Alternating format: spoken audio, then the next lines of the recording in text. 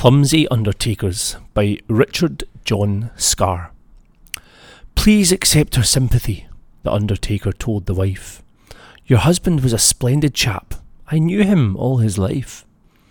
But when carrying the coffin down the stairs, they gave the banister knob a bash, knocking it off the banister post, and it fell to the floor with a crash.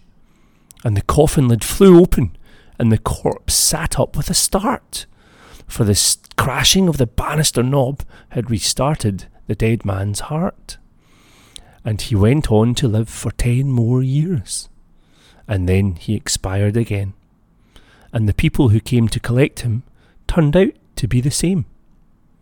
And as they carried him down the stairs, the widow went down before, and lifting the knob from the banister post, she laid it quietly down on the floor.